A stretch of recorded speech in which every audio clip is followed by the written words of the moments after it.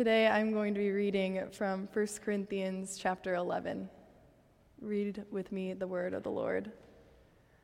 Now in the following instructions I do not commend you, because when you come together it is not for the better, but for the worse.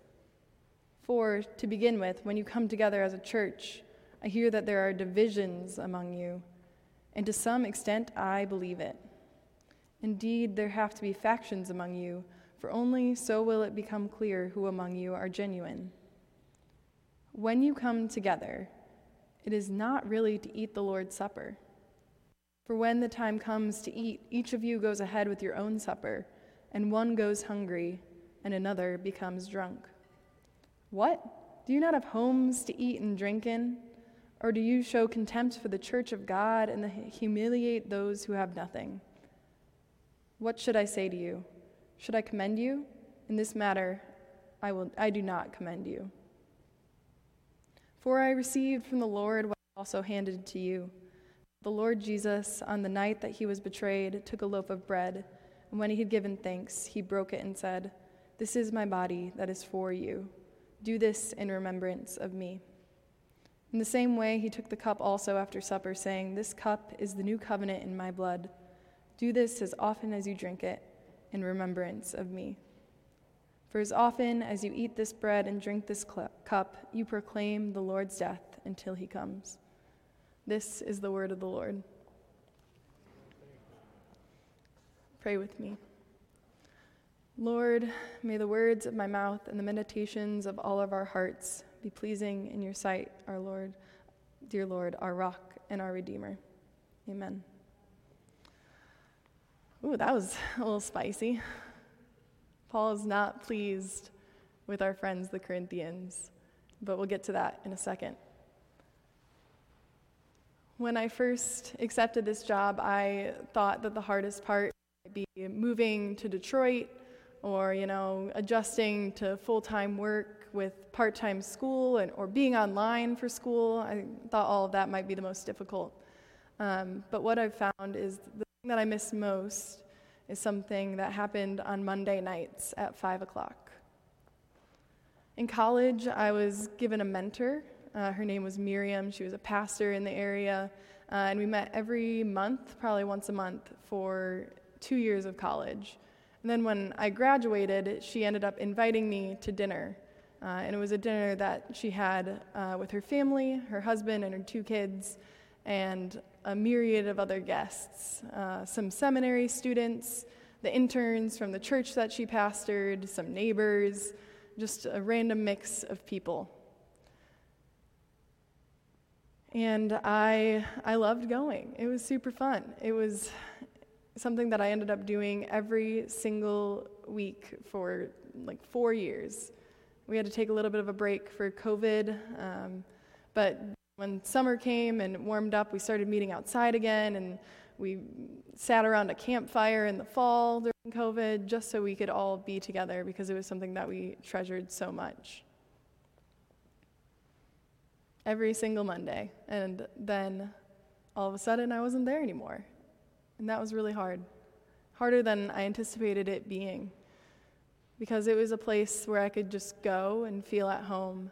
All I had to do was show up and eat and go home. Nothing more was required of me than that.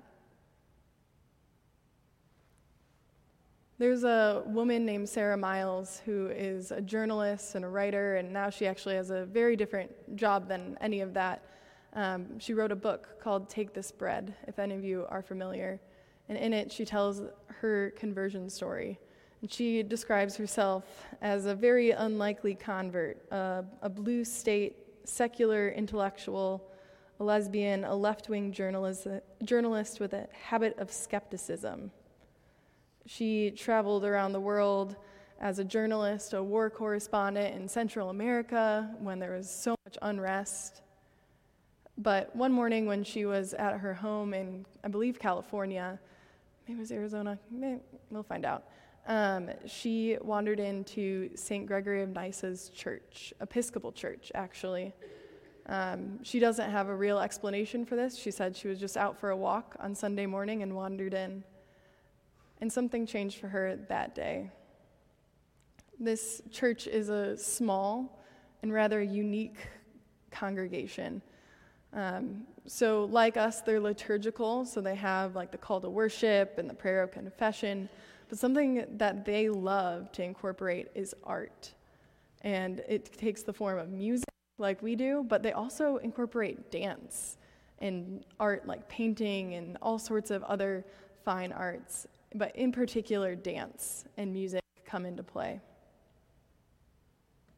In particular, they've created this music, dance, liturgy for the Eucharist, for the Lord's Supper, for communion, that is mystical and has incense, it has steps and dances and movements that the little congregation does together. And it is something that even to us might seem uncomfortable and different and kind of weird, even though the sacraments themselves definitely have a little bit of mysticism for everybody. So in comes Sarah Miles, who never went to church in her life, who did not claim to be searching for Jesus or wanting anything along these lines. And she came, and they have communion every week, and she experienced communion. And in this mystical, creative ceremony, the presence of Jesus found Sarah Miles in a way that no one expected, with results no one anticipated, like so much to the point that she wrote an entire book about this experience. So in our passage, we read a very different experience of the Lord's Supper from our experience here at Fort Street or from St. Gregory's. You see, at the time when people shared the Lord's Supper, it was a meal at somebody's house where they had a moment where they remembered Christ and the communion. So people would pack in the entire congregation into somebody's home and they would have a meal together. According to reports, the Corinthians weren't sharing the Lord's Supper correctly. Some people were going hungry while others were drunk. And to us, that might seem like a little odd, like how can you have a meal all together and some people eat and other people not? But if we know a little bit more about the Corinthian context, I might be able to help you out with maybe why this happened. So in a house, just like our houses, the dining room was a smaller room where only 7 to 9 people could fit in. And then outside, there was an atrium where another 20 to 40 people could fit. So there was this inner room that was for, the core special selected group that the host asked to be put there, and then everybody else. And in the Corinthian society, the people that got to go and sit in there were the special ones, the higher class ones, the friends of the owner of the house. And if you have a house that big, you're going to be rich. So what was happening was the friends and higher class folks were getting invited into this intimate dining room while everyone else, the freedmen, the slaves, the women, were kept outside in the atrium. And instead of serving everyone the same thing, a huge meal might be set out for those people in the dining room while everyone else was given whatever was left over. And people were choosing not to share the goodness of God's table with everyone. And so maybe that context makes it a little bit easier to see why someone might not notice, or maybe why it could have gone on so long, because it's a little bit different than sitting at a big table and serving some people something and other people not. But I don't think it's an excuse for what they were doing. They took something that's supposed to be the pinnacle of unity. Remember, we had World Communion Sunday a couple of weeks ago, and that was all together across the world celebrate this good thing together as one church. It's something that Jesus draws us in and gives us a piece of himself.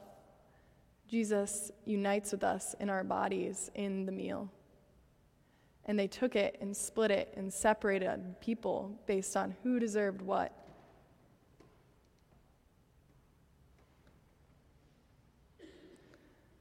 Paul paints a beautiful picture after admonishing them for their mistakes of that separation of what communion is.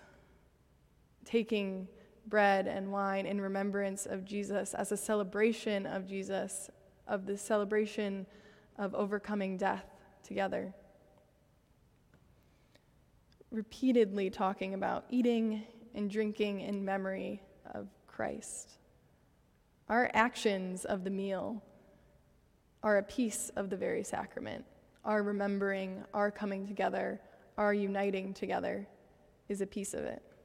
And it's a deeply important piece to be fully participatory in the meal.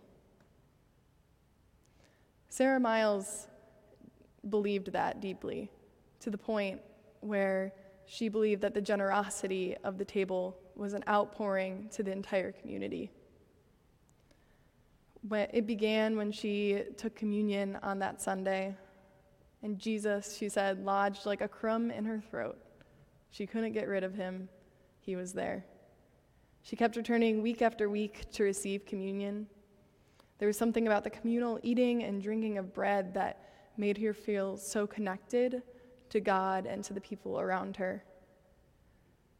The way that the church welcomed her in and just accepted her as she was and gave her a piece of their table, a piece of their meal together, that transformed her and what she did with her life. She writes, "Because of how I had been welcomed and fed in the Eucharist, I saw starting a food pantry not as an act of outreach, but one of gratitude. To feed others means acknowledging our own hunger and at the same time acknowledging the amazing abundance we're fed with by God." So Sarah Miles started a food pantry. And it wasn't just like any food pantry. She would set up tables in the actual sanctuary where people would come and be served food. And not only setting up other tables, she would take the communion table and take off the candles, take off the Bible, and set out food for people to take from the actual communion table. And it was not clean and easy and fun. I mean, can you imagine trying to convince the session that we should clear this off and put food for people to fight over on the communion table? I don't think that would go over well. And there would be people lined up outside the church service because they would do it Sunday afternoon. And they would be just hanging out there waiting, causing a ruckus, being loud when we were supposed to be in here praying quietly. It was a mess. But it was also a beautiful expression of the generosity of God's table. They fed family after family, and their food pantry grew.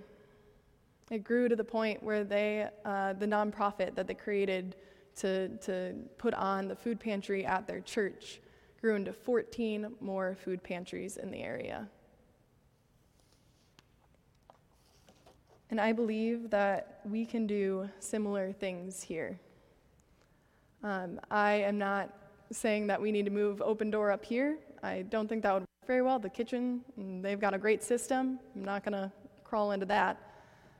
And I don't think we need to expand our food pantries to new heights. I think that we are finding our own niche right here.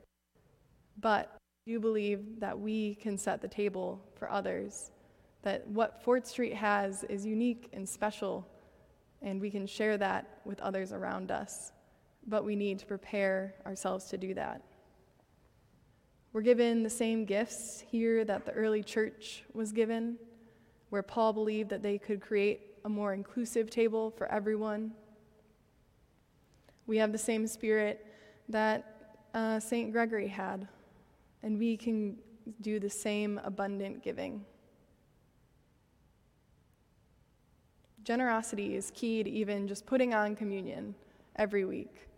Last week, we had someone who had to buy the bread to bring it in, someone to come in early and pour the cup of wine into the bigger carafe. Fancy word, I'm sure there's somewhere out there that I should have learned at seminary. And then someone has to clean out all those dang little cups afterwards, all those tiny glass cups. Even just having communion is this act of generosity on behalf of our congregation. People around you that are sitting next to you in the pew every day are giving of their time, of their energy, so that we can participate fully in communion with ourselves and with Christ.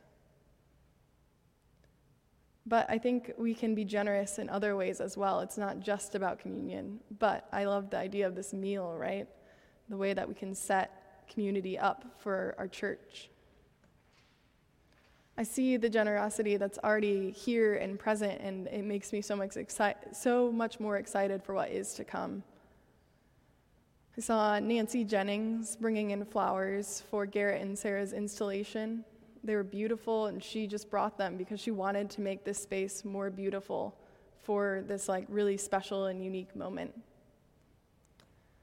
I see people who are coming in and working on the finance committee, putting in time and energy to make sure our church is cared for, our staff is cared for, and that we're thinking about ways that we can engage our community well.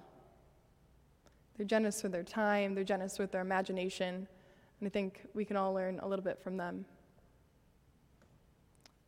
Another way that I've seen generosity starting at Fort Street that I'm really excited to share with all of you, because it hasn't quite started officially yet, is that we are going to start giving out gifts to first-time visitors.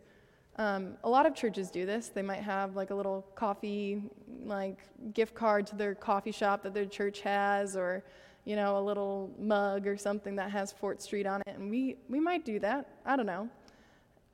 But the staff would like to share generosity and our spirit of generosity and hospitality and our care for Detroit with our first-time visitors and show them how important that is to us.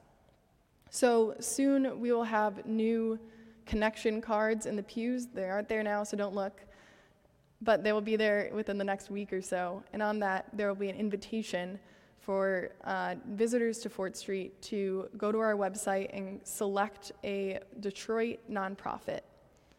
And when they tell us which one they want and who they are, we will donate in their name to that nonprofit. We think that would express the hospitality and generosity, the way that we love our city, the way that we want to care for those who are poor and marginalized, and we want to share that and include our new visitors and guests in that.